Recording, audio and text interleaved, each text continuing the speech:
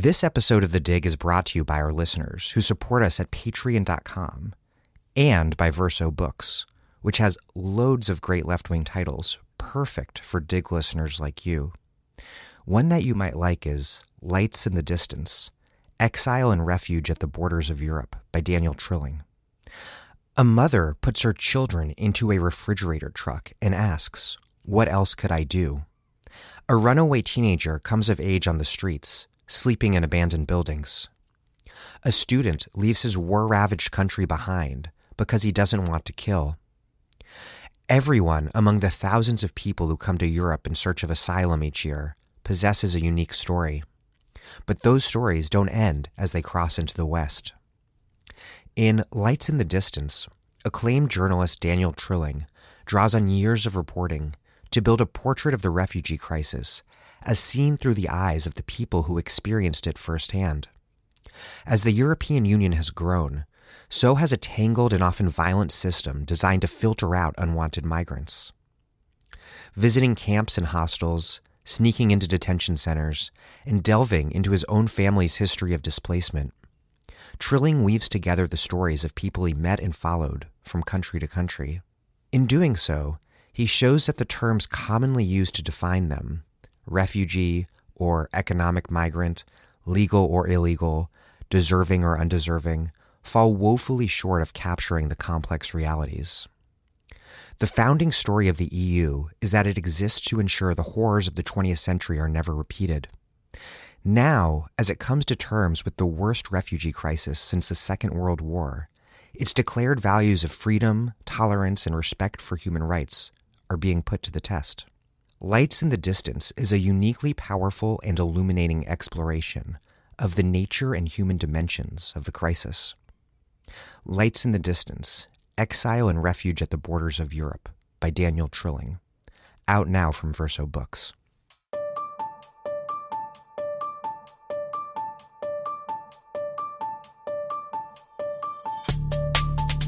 Welcome to The Dig, a podcast from Jacobin Magazine. My name is Daniel Denver, and I'm broadcasting from Providence, Rhode Island. Socialist Alternative member Kshama Sawant was elected to Seattle City Council way before socialism became the cool thing. After her 2013 victory, the New York Times marveled that she, quote, took a left at liberal and then kept on going, all the way to socialism, which they described as, quote, a political brand most politicians run from. Wow, have things changed. These days, socialism is a political brand that a growing number of successful politicians are running on rather than from. Today, I'm talking to Sawant about how socialists can build power and win at the local level, and how in Seattle that means taking on Amazon, which recently helped coerce her colleagues on city council to reverse themselves on a big business tax that was earmarked to help the homeless people who have been squeezed out of the housing market by an economy dominated by those very same big businesses. In other words, socialism in one city isn't easy. Before we get started, this podcast is a listener-supported podcast, so please support us at patreon.com/thedig. If you listen to us and can afford to contribute, please take a moment now to do so we can keep this thing up and running for the long haul. Plus, $5 a month gets you access to our newsletter. $10 and I'll send you a copy of either Jacobin's ABCs of Socialism or Assad Haters' Mistaken Identity. $20 or more and I'll send you a bunch of left-wing books. That's patreon.com/thedig. Please hit pause now and make a contribution so that we can keep pumping this analysis into your earbuds every week. Okay, here's Kshama Sawant, a member of Socialist Alternative on Seattle's City Council.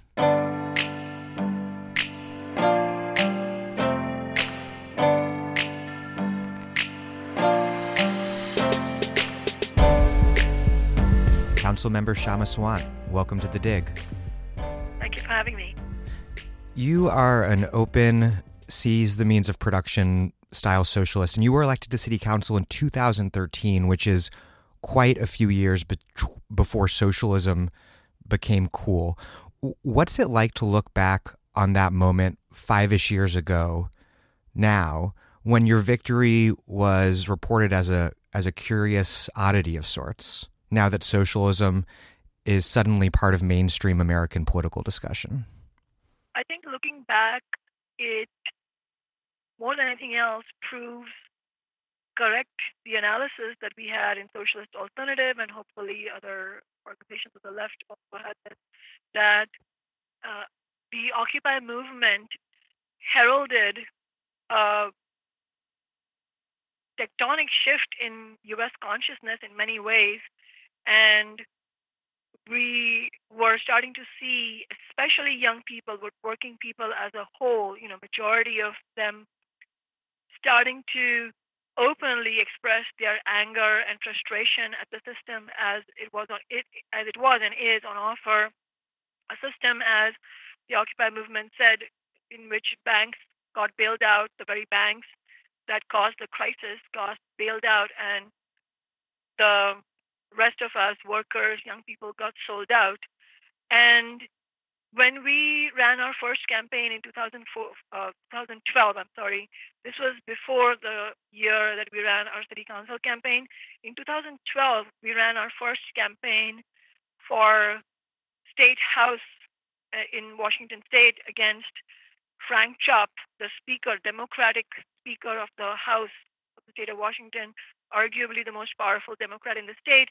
And while we didn't win that race, we got such a strong result in that race that it was a little more confirmation of what we have been thinking, that there is a huge opening for the left to run unambiguously working class campaigns, campaigns that unapologetically called for the needs of working class people, of young people, of the marginalized communities, of people of color, of women to be met, and a campaign that had the courage to call out corporate politicians, the corporate parties, big business, and so on.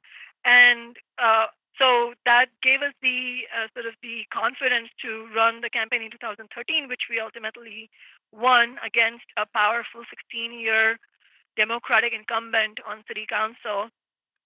And I think that even since then have really shown that there is, that we're really essentially in a new period as far as the prospects for social movements, mass movements are concerned. And in fact, Bernie Sanders really showed that on a national scale. I mean, we had done something much smaller on a city level, but by running as a self-avowed socialist in the presidential primaries and the resounding echo that he got from tens of millions of working people throughout the nation, that showed that there was there was a real shift taking place in consciousness. And I think the most striking aspect of our times is that unlike ever before in our lifetimes, there is a real potential to build the left in the United States.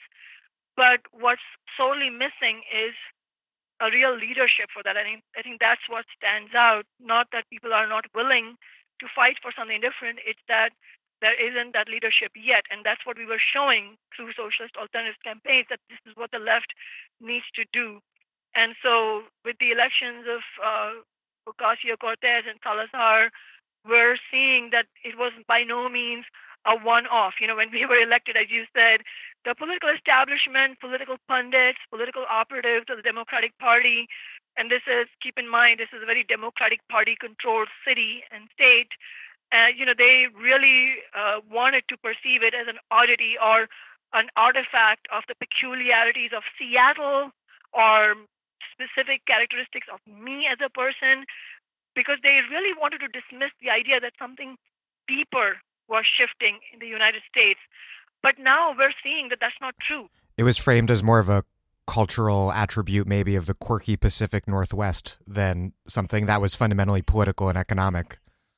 There was plenty of that, or it was all very, you know, very wonky and specific analysis of some specific thing that we had done in our campaign. Oh, that's why you won it, but otherwise you wouldn't. So I think that is wishful thinking on the part of the establishment, and it would be quite a mistake for us on the left as movements to dismiss it that way. I think it behooves us to seriously understand that there is a potential to really change the course of history, but that will require leadership on the left. That will require building a real momentum, and so it can't only. I mean, elections are one part, but I would say the other phenomenal event, political earthquake-style event that has happened, is the successful 9-day wildcat strike of the West Virginia educators. That shows that there is a latent sort of fire burning below that needs to be tapped into. I do want to look back at one particular thing about your campaign, which is that you made the demand for a $15 minimum wage really the centerpiece of your platform. How did you and Socialist Alternative decide on that as your campaign's central issue? Because even though obviously you're part of a socialist movement, the top of the platform is not going to say seize the means of production. It's going to say something more concrete, short-term, medium-term, more tangible. Given all the pressing issues you could have chosen in Seattle, how did you end up choosing that? And explain how it played out in terms of building your campaign organization and ultimately helping to propel you to victory? I think that's a very important and serious question. And it's not about discussing, incidental artifacts of any given moment in time. That's a very important strategic question. What demand should we raise? And it also, your question highlights that the left, like any political entity that wants to be successful, needs to have effective strategies and tactics. So no two campaigns are going to be carbon copies of each other. Every situation demands that we study the facts on the ground and come up with the best ideas for that moment. And as to why $15 an hour at that time, it was, again, it's a question of making a scientific prediction, so to say. I mean, that is part of the work of a Marxist organization, is not only to provide a Marxist analysis of capitalism and propose an alternative, which is obviously fundamental, but in addition to that, it's also having an assessment and analysis of real life situations at a given moment and looking ahead and understanding what might make sense in terms of what demands to highlight, what we think is going to capture the imagination of the majority of working people who need to be part of a campaign. Otherwise, there's no campaign because it has to be powered by working people. So it's all of that, that calculus that led us to understand and predict really that $15 an hour was starting to capture the imagination of working class people throughout the nation. If you remember, in the fall of 2012, this was when we were, when we had wrapped up our first campaign for State House, and we had, achieved a really good result, 30% of the vote, which was huge against the most powerful Democrat in the House. And when we were looking ahead into 2013, that was when, around Thanksgiving, in November 2012, McDonald's workers and other fast food workers in Manhattan walked out demanding $15 and a union. And there was something in the air that we realized that, $15 an hour is going to be a demand that will propel working people into a concrete struggle. Especially in cities like New York and Seattle, which share in common being places where the cost of living is skyrocketing because of an economy that is fueling all this money to the top, but is based on this huge backbone of low-wage labor. And there's this real contradiction there. Exactly. And that contradiction actually has a lot to do with consciousness, because ordinarily our intuition as human beings might tell us that, well, things have to get really bad before working people rise up. And obviously there is truth to that. I mean, the miserable conditions that the working class is subjected to is precisely what is one of the factors that enables the consciousness to develop as to why we need to change the system. Certainly, however, it is that is not the that does not explain the full logic of how consciousness works. And it is what you said is what's important, which is that in cities like Seattle and New York City, people could see that the recession had ended as far as the billionaires were concerned. There's a construction boom, and it's not so much that finding a job is hard, but finding a job that pays your rent and allows you to have money for food and shoes and so on. That's hard because the jobs that were, so to say, middle class, that were lost in the recession virtually never got replicated, and the jobs that replaced them were low-wage jobs, and that was like a death sentence that young people are sentenced to. You come out of college with massive amounts of student debt, and all you get is a low-wage job. So the contradiction between the incredible wealth for a few in the city compared to the lot of everyone else, that fuels a certain anger and resentment, and acts as a fuel for social struggle. And that was certainly true in the case of the fight for a higher minimum wage. And I think it also touches on the other point you added in your question, which is that certainly we make no secret, and I make no secret, that socialist alternative is fighting for systemic change away from capitalism, and we are fighting against global capitalism. But we don't have a simplistic and ineffective approach where we simply say that talking point and then expect everybody to follow us. We don't. It doesn't work that way. A slogan is not a program or a strategy. Exactly. Yes, you need a strategy, and part of that strategy is understanding that the fight for reforms is tied to the fight for systemic change. And it's not so much whether or not you should fight for reforms. We should, as Marxists, it's our job to be fighting alongside other working people for reforms. The question is, which demands do you take up at a given moment, and how do you fight for those demands? I think that's what's important. I think the $15 an hour in itself was a huge victory, historic victory in terms of the material change it brought about in the most poverty-stricken workers, transferring $3 billion from the bosses to the lowest-paid workers. There's no question about it.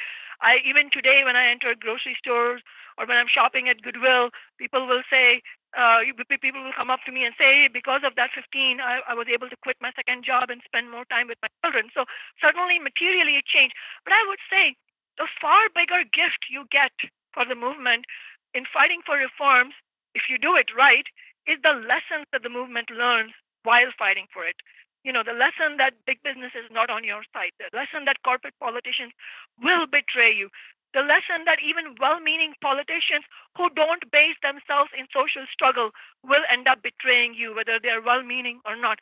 These are more precious things that we gain out of the fight for any reform, and that's what we should use to carry on the fight further. It seems like strategically the question, as you put it, is not whether to pursue reforms under capitalism or not, but how to strategically approach those reforms is what determines whether reforms ultimately protect the system and limit our horizons of what sort of change is possible, or whether those reforms are radicalizing and open further potential for transformation. Exactly. How did the fight ultimately play out? By all accounts, your candidacy played a huge role in pushing $15 to the center of Seattle politics and getting it passed into law. But you weren't thrilled with the compromise that your colleagues hashed out, if I understand the history correctly. Explain what happened. I feel certain that, and Socialist Alternative feels certain, that we would not have won $15 an hour had the movement also not won a city council seat through my candidacy. At the same time, we would not have won had we not based ourselves in building a movement and explicitly used our council seat to build and amplify the movement around 15. And I already believe this, but it's it was also a live demonstration of what we believed in, which is that we don't um, we don't believe in this what we feel is a false dichotomy between, or should we have electoral struggle, or should we do base building, or street heat or workplace struggles. We don't view it from that lens, because I don't think that's accurate, and it is not clarifying or helpful, in the sense that movements are the bedrock of social change. I think that is absolutely true. The question is, what strategies should social movements use, should mass struggle use, in order to push for social change within capitalism and raise the vision of systemic change.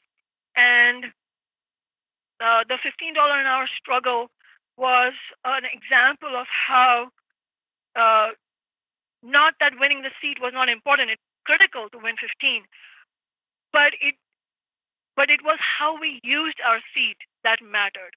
So ultimately, I would say the most clarifying formulation for all of this is for our movements on the left, mass movements, social movements, to be to be built from the ground up, to be built democratically, to have our own political organizations that will bring up the voice of the marginalized, but with the best ideas and with the best demands, with the best strategies and tactics, and through that movement, running our own candidates for office in such a way that we can not only hold them accountable, but it is not merely about holding them accountable. It's about running candidates who've been tried and tested through struggle, through the crucible, and understand that their role is not to aggrandize themselves either financially or personally, in terms of for building a cult of personality, but rather using that office in a rigorous way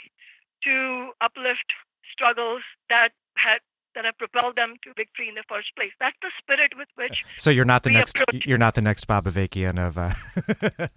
Yes, no. We don't believe in a cult of personality. We find that's very destructive. Concretely, see, when we raised the banner of $15 an hour during our campaign that same year, you have to keep in mind the small city of SeaTac, where the airport is located, neighboring city. The labor movement was fighting for a ballot initiative that was an omnibus bill that included $15 an hour as a prominent demand, but it also included other things for workers, workplace rights. And once that won, and especially when it looked like it was going to win, and our campaign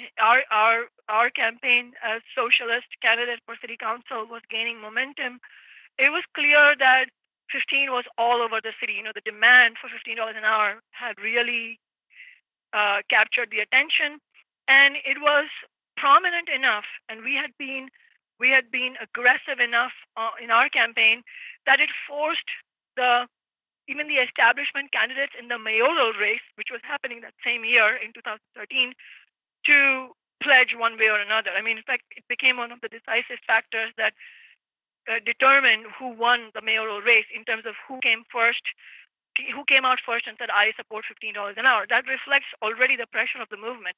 So even before I took office, as a movement, we had that impact through our campaign for city council. So when after we took office, and this is where it's important, what strategy you use. A few weeks after I took office, two of the leading council members, corporate politicians who are no longer serving because they both retired, they came to my office, sat me down, and said, it was all well and good that you've roused the rabble, you won this seat. We're here to tell you City Hall works on our terms. You're not going to win anything. We just thought we'd let you know. I'm not making this up. Wow. It was as straightforward as that. These are the things that happen. My reason for sharing that story is to say that it doesn't matter which intentions you get elected on from the left. That's not the end of the battle. That is the start of the battle. Once you take your elected office, you have to have complete clarity that you're not going to base yourself in when trying to win the approval of corporate politicians. You have to understand you're not serving with them as their colleague. you are there to represent the movement, which is to which these corporate politicians are antagonistic towards. And those politicians represent the interests of big business. So by definition, it is polar opposite. You don't you don't make a deal on that basis. I mean, if compromises are achieved in such a way that it helps the movement, that's a different question. But that's entirely different than saying, oh well, I need to please these two council members who threatened me, so I need to maybe water it down from 15 to 12 and then betray the movement. No, what we did, what I did was, I from day one we based ourselves in the movement. So even though the mayor, who had been forced to make a promise in his election year, set up this so-called committee where it was half full of big business, half full of labor, he invited me to be on that committee, and I think the Democratic establishment assumed that if I was to accept being on that committee, that I would give up my ability to continue building the movement, that I could get co-opted, and certainly there were lots of attempts. And that you would go along with whatever the committee came up with. Exactly, but we didn't do that. See, that's the thing. So, but my point is that it is not. I mean, it's not about my moral backbone. I mean, yes, that's part of it, but that is only one part of it. The real strength of what we've been able to do is that socialist alternative as the political organization that determines our campaigns and what we do in the office is very clear that we have to be rooted in social struggle and that we cannot betray working people. That is the approach we use. So even though the mayor had set up this committee, we ended up, and I did serve on that committee, but I said at the press conference, I'm serving here as a shop steward for Seattle's working people. So I'm not one of you, but I'll be there just like unions are at the bargaining table. And that outraged them, but they couldn't do anything about it. And then at the same time, we launched the 15 Now grassroots campaign, which was the main reason we won, honestly, because it was the tactics that 15 Now put forward that won the day. And in fact, the Chamber of Commerce admitted that it was those tactics that forced their hand. And so, ultimately, yes, we didn't win everything, and the corporate politicians ended up predictably betraying working people's interests by putting through a temporary tip penalty, a disabled wage, a training wage. We didn't win everything, but it was an example of how you build a real live movement with continuing discussions on tactics and strategies and arriving at the best possible outcome given the power dynamic between big business and workers. I mean, and if you think about it, despite the loopholes that big business succeeded in winning, you can imagine how infuriating it was for big business that workers had the temerity to demand $15 an hour. I mean, that was like a 65% jump in wages, and actually win it. And and the confidence that it raised for working people to go ahead and win other victories. I mean, that is something to be beholden. I want to turn to an issue that's been a priority for you after the victory on the Fight for 15, which is housing rights and the rights of homeless people in Seattle. And I want to discuss the fight over the so-called head tax in the city, which would have taxed large employers $275 per employee to fund housing and services for homeless people, to help the very people that the Amazonification of Seattle is squeezing out of the city. Initially, it was passed unanimously by City Council, but less than a month later, it was repealed by a 7-2 vote after Amazon and other business elites waged this overwhelming campaign against it. Tell me about what happened and what this story reveals about who actually governs and wields power in Seattle.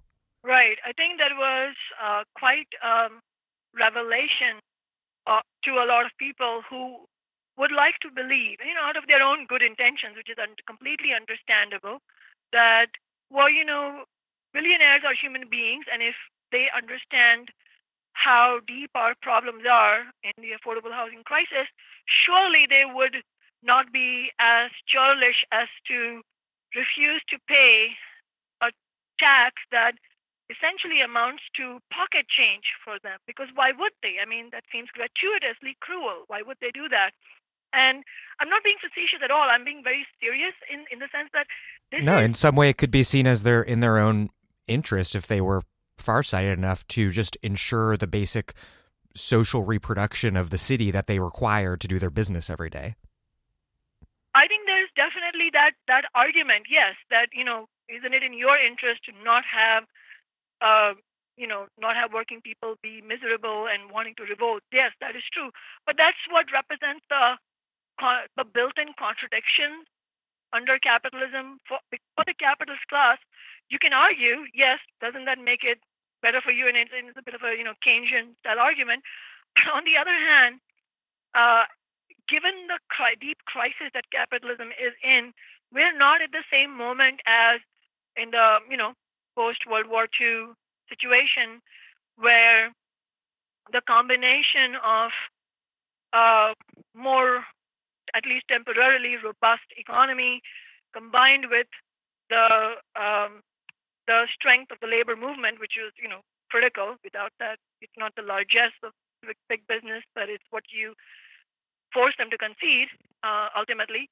But that combination is not the exact situation right now, and so I think it is also important for us to understand, and I think that's hopefully one of the lessons of the setback that the movement had to bear, which is that while you may think that it would make sense for billionaires to allow for a modicum of change to happen, the flip side of that is that billionaires like Jeff Bezos understand very clearly, as we should, that if you concede on this one thing, if you let the movement win a victory on this one thing, where, think about how it's posed, right? It's a David versus Goliath fight. You have, on the one hand, $1 trillion corporation, this behemoth, this unprecedented behemoth headed by the richest man in the world, being challenged by these little people of Seattle. I mean,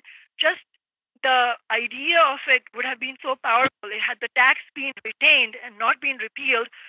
Think of the powerful message and the shot of adrenaline that it sends through working people's movements in every other city, that, oh my God, you were able to slap a tax on Amazon.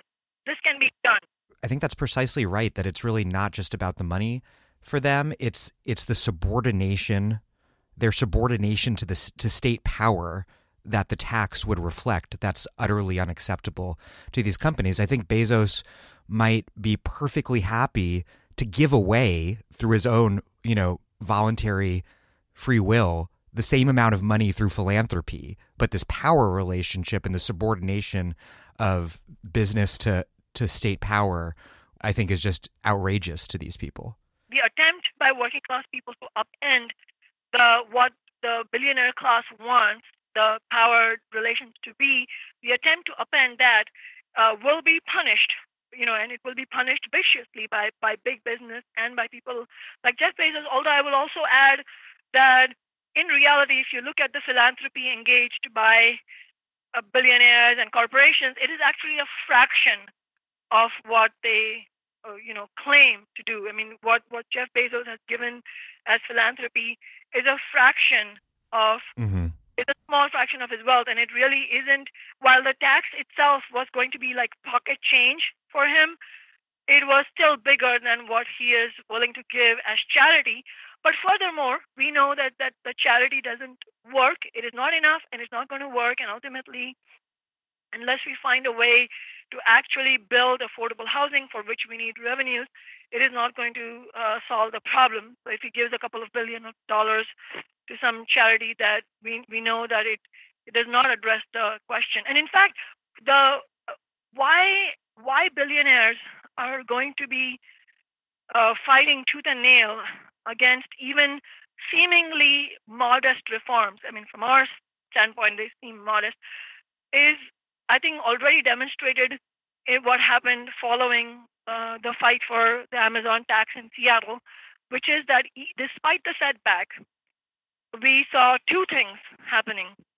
And they are examples of what people like Bezos don't want to see happening, which is the example becoming contagious. Already 3 cities in California have ballot initiatives for this November along the same lines. And you saw Bernie Sanders introduce the Stop Bezos Act, which is slightly different, but it's about holding corporations like Amazon and Walmart accountable for the money that ordinary taxpayers end up spending to enable public assistance for miserably paid workers in the warehouses and in the Walmart retail stores. And so I see those two things, the ballot initiatives in California and what Bernie Sanders has done, as direct, at least partially, as direct outcomes of the phenomenal movement in Seattle. Because even though it was a setback for us here, what it did do is put squarely on the political map of the nation the idea of municipalities taxing big business and big tech to fund housing and other infrastructure. Now, that is not going to go away. And this is precisely what billionaires don't want. It is not only about upending the power relations at that given moment, they understand that if working people can win through their own volition, through building a fighting movement, if they can win a victory, that is hardly going to be the last thing that they will fight for, that it will only fuel further movements. But that is precisely why we want to fight for reforms, because we know it has that impact. We know that it can fuel further struggle. That is why it's important to keep fighting. One of your colleagues, Councilmember Lisa Herbold, said that while she supported the head tax, that in her assessment, business had successfully mobilized public opposition to it and that they would have won a referendum on the ballot this November to defeat it. And so that was her justification for voting to repeal. What do you make of Herbold's argument? And is it true that there is a grassroots reactionary insurgency against homeless people in the city of sorts? I'm really glad you're asking this question, because this is the kind of nitty-gritty that we should get into in order to draw out the correct lessons. I mean, first of all, I would say that, as you correctly pointed out, Daniel, they repealed the tax less than a month after it was passed. So it's not as if big business had carried out a vilification campaign for many months and we had to admit defeat, at least for the moment.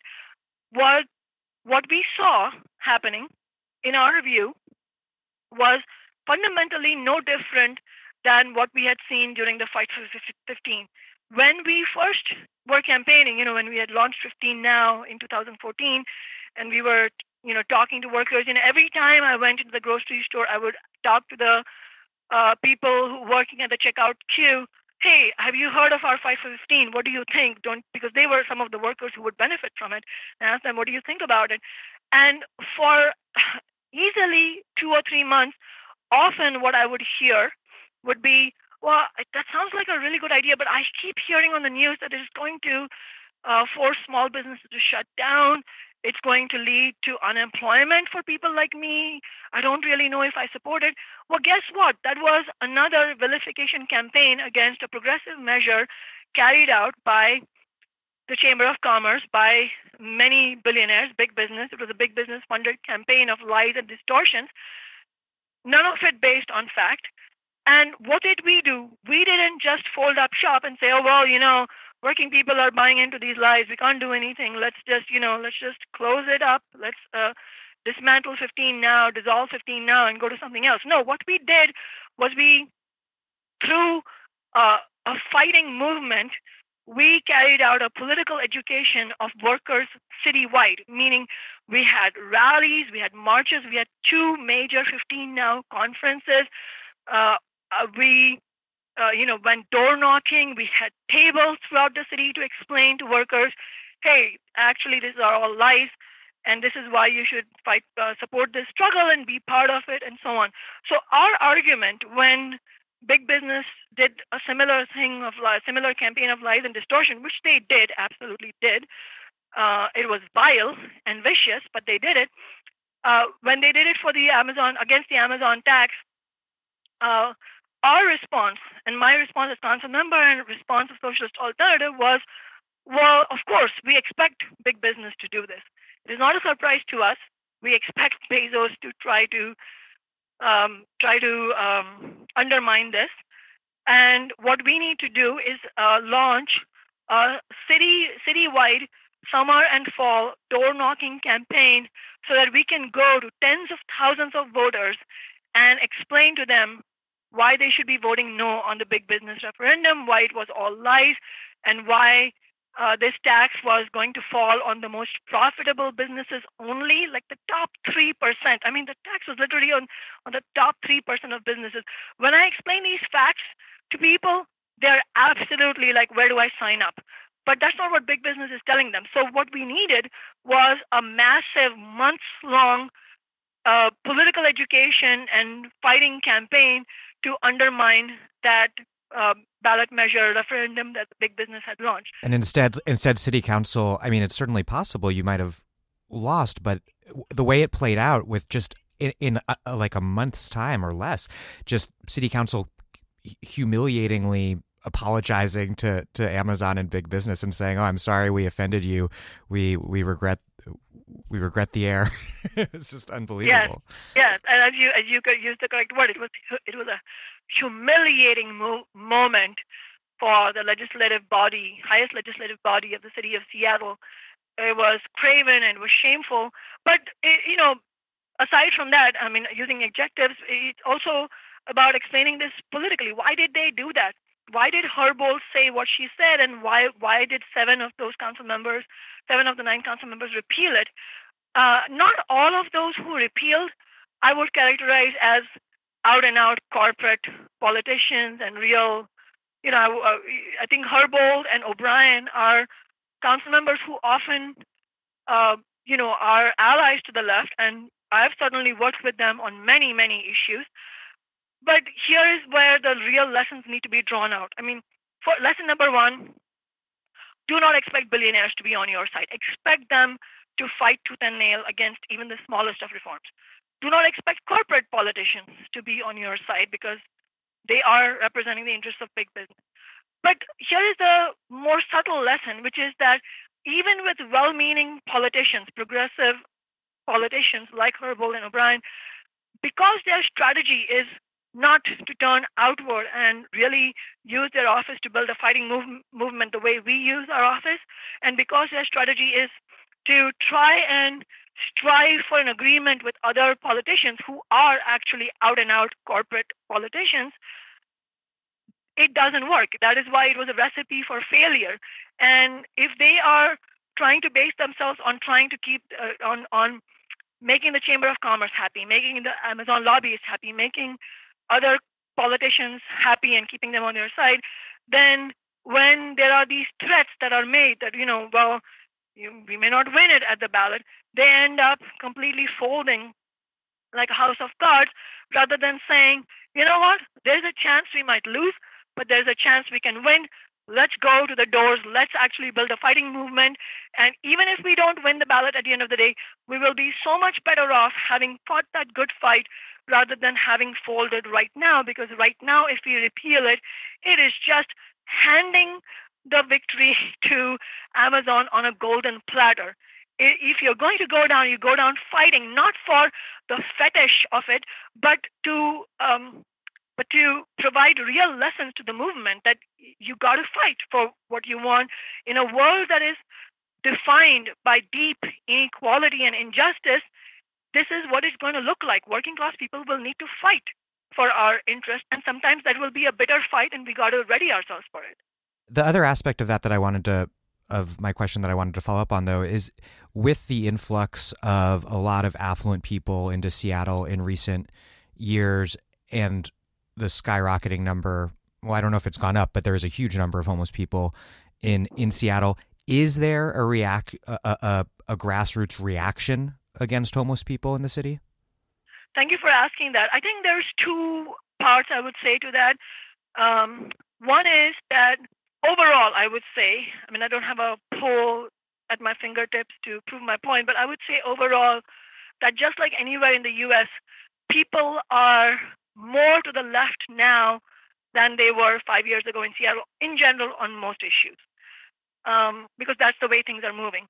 However, there's 2 things that I need to mention. One is that because of the obvious failures of the Democratic establishment in Seattle in providing even a modicum of solution to the homelessness problem, which has skyrocketed, you're right about that, and because of the emboldening of the small current of right wing in Seattle, at least partially because of Trump's election, but also I think in general, you can see there's some confusion on the question of homelessness because the very fact that the Democratic establishment has failed to address it gives ammunition to the truly reprehensible people, the right wing, to say, look, these Democrats, they don't do anything for you. They take your money and they don't do anything, which is, it's only partially accurate in the sense that the Democratic Party has not shown the leadership that it should if it actually wants to help homeless people and address the affordability crisis. But it is completely false, and this is why the right wing is so reprehensible. It's completely false to say that, they're taking taxpayer money and not doing anything. As a matter of fact, a lot of shelter and affordable housing options are available. The problem is not that the taxpayer money is not being used for it. The problem is that there's too little of it to go around. And that is why you need to tax big business. So as a matter of fact, the council's capitulation to Amazon actually just fed into the right wing's accusations that the Democrats don't do anything, even though, of course, the right wing was on the forefront of trying to get it to be repealed. But my point is that it is the vacillation and the refusal to fight big business by the Democratic establishment that actually ends up strengthening the right wing. And whereas, even though it seems counterintuitive, whereas if we go out with a fighting message, if our movement has a fighting message saying, you know what, Amazon and Jeff Bezos have had it so cozy all this while. He's the richest man in the world. He can afford to pay a pocket change tax. Why should working people continue to be taxed? And this is the most regressive tax system in the entire nation. We're fed up of being taxed. Let's tax big business for a change. I have no doubt in my mind that we would have won the majority of the people on that basis, because look at the polls nationwide. Nationwide, the majority of America agrees that big business is taxed too little, that we need Medicare for all. Name the progressive issue, and Americans are more progressive today than they were 10 years ago. I'm guessing in Seattle there's still a sizable upper middle class population of homeowners who are receptive to anti-homeless politics. I would be very careful and circumspect in saying that, in the sense that certainly there is, as I said, there's a minority current of actually right-wing people or people who buy into right-wing politics, but the vast majority of people who own homes are not right-wing. I think some of these people might be watching MSNBC and then being like, I don't like homeless people in my neighborhood. I don't doubt that at all.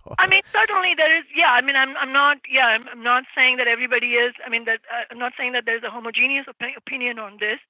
And homeless community members are so demonized and criminalized in the media that I wouldn't be surprised if those ideas are quite prominent in people's minds. What I'm saying is that if there was a real strategy to end homelessness, I have no doubt in my mind that we could win the majority over to our side. And I can tell you there is palpable anger throughout Seattle at the city council's capitulation by repealing the tax. Everywhere I go, people are like, I can't believe the city council did that. I have people saying, out of sheer self-respect, you would think they would not do that. This is Sarah Jaffe, and you are listening to The Dig with Daniel Denvir, my favorite podcast for thoughtful discussions on the U.S. left and beyond, and you can support it on patreon.com. This episode of The Dig is brought to you by our listeners who support us at patreon.com and by Verso Books, which has loads of great left-wing titles, perfect for Dig listeners like you. One that you might like is The End of Policing by Alex Vitale, which is now out in paperback. Recent years have seen an explosion of protest against police brutality and repression. Among activists, journalists, and politicians, the conversation about how to respond to and improve policing has focused on accountability, diversity, training, and community relations. Unfortunately, these reforms will not produce results, either alone or in combination. The core of the problem must be addressed: the nature of modern policing itself. This book attempts to spark public discussion by revealing the tainted origins of modern policing as a tool of social control. It shows how the expansion of police authority is inconsistent with community empowerment, social justice, even public safety. Drawing on groundbreaking research from across the world and covering virtually every area in the increasingly broad range of police work, Alex Vitale demonstrates how law enforcement has come to exacerbate the very problems it is supposed to solve. In contrast, there are places where the robust implementation of policing alternatives, such as legalization, restorative justice, and harm reduction, has led to a decrease in crime, spending, and injustice. The best solution to bad policing may be an end to policing as we know it. The End of Policing by Alex Vitale, out now in paperback from Verso Books.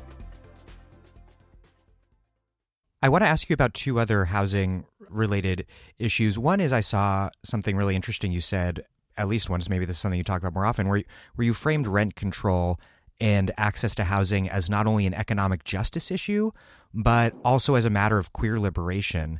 And I thought that was because of the traditional gay neighborhoods in Seattle being squeezed by high housing prices. And I thought that was a really good example of how socialists can connect issues that might, at the surface, seem separate and unrelated to one another. Can you say a little about that? I think that, first of all, just on rent control, the mythology on rent control is so wrong. And as a matter of fact, rent control under capitalism, if you're talking about reform to provide affordable housing for the working class, for the poor, for the marginalized, then rent control has to be an essential part of the program of reforms. And the reason it has such an echo, not just rent control, but the fight for affordable housing, has such a deep echo with LGBTQ community members, because the way marginalized people, including LGBTQ people, experience oppression. Obviously, we have to talk about the sexual violence or hate crimes that communities faced in their workplaces, on the streets, in their rental apartment buildings, and so on. Employment discrimination, housing discrimination, discrimination against establishing tenancy, and so on. All of this, it's for an LGBTQ person. It is very clear in Seattle. It is very clear that the gentrification of Seattle is a huge component of the oppression they're facing, because Capitol Hill, as you mentioned, Capitol Hill historically was, as you would call a gayborhood, a gay neighborhood, and it was a thriving community of gay activists, artists, musicians, just a really culturally quite a vibrant community, and it still is to some degree, but it has changed dramatically in the intervening years. And I've been in Seattle only for 9.5 years, and I used to live on Capitol Hill, and even I can't recognize some of the street corners because it's so gentrified, and it's clear only affluent people can go in these restaurants and so on. And so for LGBTQ people, it's very clear that there is a link between the increased incidence of hate crimes, the persistent and in some ways increased discrimination they experience in Seattle, which used to be, many ways their city. It's linked to the way housing has become unaffordable. And it's amazing that when we the first thing we did with the gay community was an LGBTQ hate crimes forum in 2014, and I expected that we would, end up, the community activists who were going to be there for the Speak Out would end up focusing on specifically the hate crimes. I was quite amazed to see that the theme of that day was absolutely on the affordable housing crisis. Another real estate fight that you've been involved in that I think makes some interesting and maybe unusual connections for socialist city politics is your involvement in the campaign to save the Showbox, a Seattle music venue that's slated to be torn down and replaced by condos. And you've not only made that a priority, but also said that in the long term, you'd like to see the venue converted to public ownership. You said, quote, "We have to fight hard to win the preservation of the Showbox now. But as a socialist, I never stop with any one victory. I see no reason why this movement should not go forward, and this should be a publicly owned venue. The city of Seattle should own this. The employees at the Showbox should be City of Seattle employees. There's no reason why we shouldn't do that." Explain how you see this fight over one music venue, which is a small scale and short term thing, how you relate it to larger scale ones. And then more generally, if you could talk a little bit about how you think about what was once called sewer socialism, this sort of concrete local radical politics and its ability to translate up to bigger things. On the Showbox, I think one of the principal determinants of why we made it a priority was absolutely the energy and the determination of ordinary people who started fighting for it. And just to give you an example of what momentum that demand had, the demand for saving the Showbox had, was a local musician, Jay Middleton, for whom the Showbox, is a piece of his heart.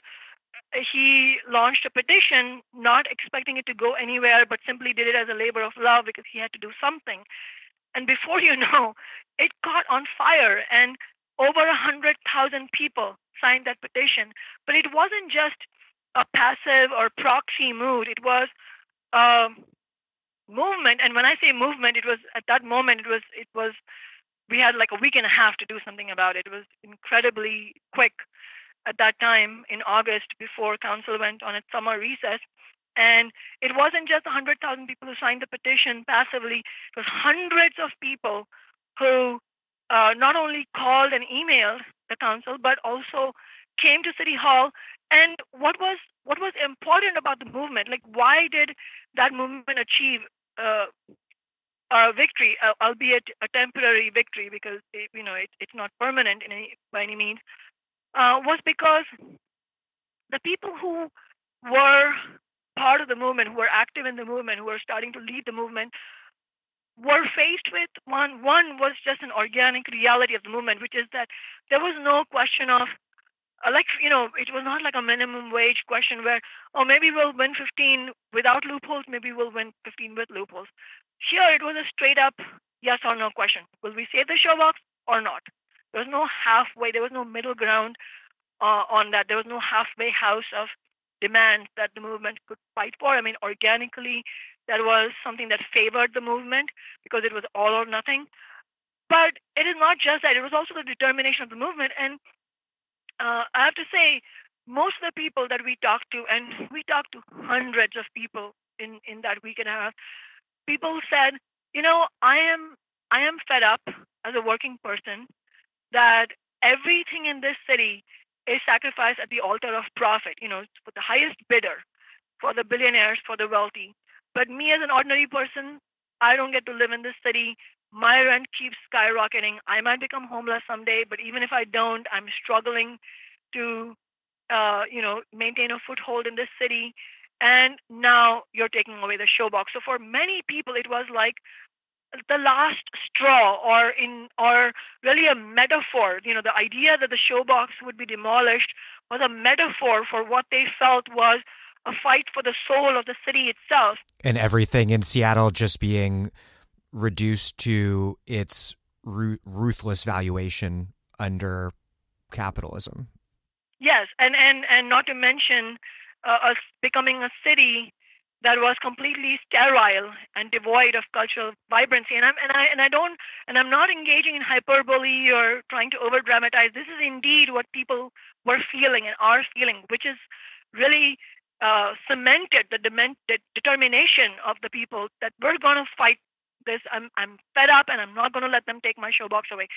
That was what really made it possible. And there was another example, like $15 an hour, that a movement that is led by genuine people who want to win something, and that movement having a voice in City Hall through me. It was that combination that was able to push back against a city council that was actually, to be honest with you, viciously opposed to it. And I mean, it's like in the morning, Monday morning, they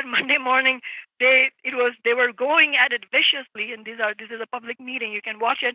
And then by that afternoon, they had completely changed their tune, and the same politicians were waxing eloquent about how they remembered their first show at Showbox and how much they wanted to save it. And while it was completely cynical on their part, it represented how much pressure they felt from the movement. That's the kind of fighting spirit we need in all movements. My last question is, I want to just briefly talk socialist politics a little. You're a leading member of Socialist Alternative, and I'm wondering how you view the explosive growth of DSA. What's your take on the direction, or maybe better put, directions, plural, that DSA is heading? And how do you believe that different socialist groups that have different approaches and philosophies, but do share a commitment to socialism, how should they relate to one another? I myself and my organization, Socialist Alternative, we view the explosive growth of DSA as a very, very welcome phenomenon. I mean, it just makes me so happy to see that we have indeed, actually, in many ways, turned a corner. You know, that there is actually potential, because not only are young people, especially the millennial generation, looking for a way to fight back. It's not even just that. This is America. This is like the belly of the capitalist beast. And, you know, young people are openly talking about socialism, openly subscribing to socialist organizations. This is truly a gigantic development if you compare it to our parents' generations and the grandparents' generation, the Cold War era. You know, that whole stigma on socialism is gone. It's really the stigma on a legitimate anger against capitalism that is the defining feature. And there is so much openness and exploration of different ideas. And while obviously not all the organizations that call themselves socialists don't agree on everything, you're right that we do agree on the need to fight against injustice. And I think what we should be on the left basing ourselves on is maximum unity in action, while being very open and honest but comradely in our differences. I think that is the most important thing for us to understand, that we can build united movements, and it can be done. It should be done on a national level, but it should also be done in a regional level. If I might, just in closing, give you a concrete example. Next year, 7 council members are up for re-election. And whether we, as working people, as socialists, whether we like it or not, big business is going to turn next year's elections in Seattle into a referendum on one single question: who owns City Hall? Does big business get to own it? Are these uppity workers going to decide what City Hall does? So whether we like it or not, it's already framed that way. So my question to my fellow members on the left has been and will be in the following year is, can the left, can DSA, SA, and other organizations on the left, you don't have to be socialist, if you want to fight against Amazon and against corporate politicians, then we are in this together. Can we run genuine candidates that represent our movement, that represents working class politics? Can we run as a slate of candidates against like a cross-endorsed multi-tendency socialist slate? Absolutely, and this can be done. And in fact, one thing I'll mention quickly is the left in Vancouver, in British Columbia, is attempting something like this, and they're running 3 candidates this year, and the elections are going to happen soon. And one of them is Jean Swanson, who Socialist Alternative has not only endorsed, but we are campaigning for her.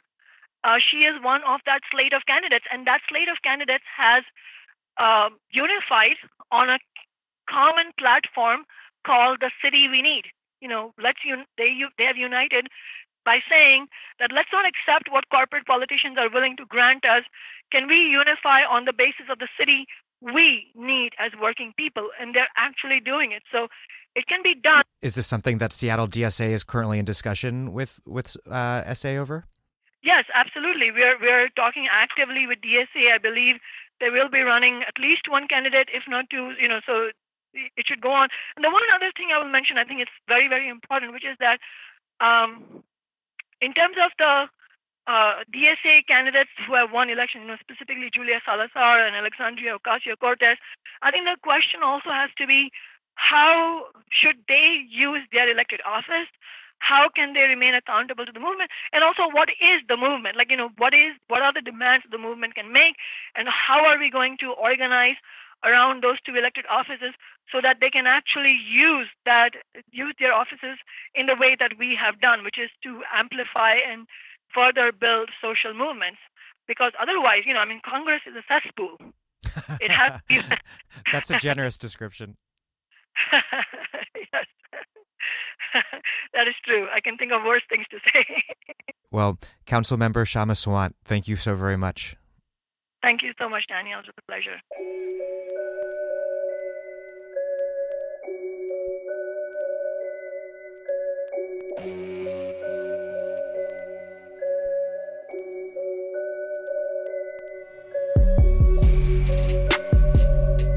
Kshama Sawant is a member of both the Seattle City Council of Socialist Alternative. Thank you for listening to The Dig from Jacobin Magazine. As Marx once remarked after noting that nowhere is the party in opposition that has not been decried as communistic by its opponents in power. While other podcasts have only interpreted the world in various ways, our point is to change it. We are posting new episodes every week. The Dig was produced by Alex Lewis, music by Jeffrey Brodsky. Our communications coordinator is Logan Dreher. Follow us on Twitter at The Dig Radio, and please find us wherever you get podcasts and subscribe. If it's on iTunes, please take a moment to give us a review. Those reviews help introduce us to new listeners. What also does that is you telling your friends about the show, either on social media or in person or wherever. Please make propaganda for us. And do find us at patreon.com/thedig and make a monthly contribution so we can keep this thing going. Even a few bucks is a big help.